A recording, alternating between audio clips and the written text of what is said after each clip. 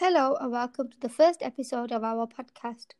Today, me and my partner will be discussing what dyslexia is.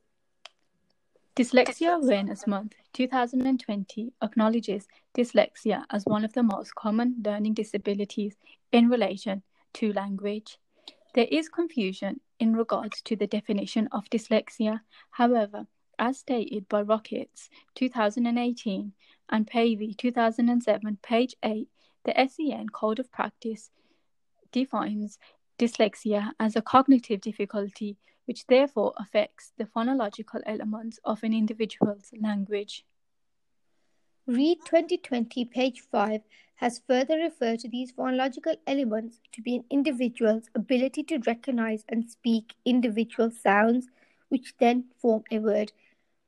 Researchers such as Jarrett et al. 1999, Eiseneck and Kian 2010, page 336, have said there is evidence to say these phonological skills are either absent or limited in those with dyslexia. So, individuals with dyslexia will often portray different profiles, and although the cause of it has not been uncovered, scientists have said that it may link to genetics. McIntyre and Depinen 2003, page 2, have actually claimed it is impossible to identify every difficulty a child may face with dyslexia. Extensive research carried out by Bruck 1992 and Hurst 2004, page 38, has further revealed this phonological deficit may persist across an individual's lifespan. Researchers such as Bishop and Snowling 2004 and Cunningham 2011 list the common and broader characteristics of dyslexia.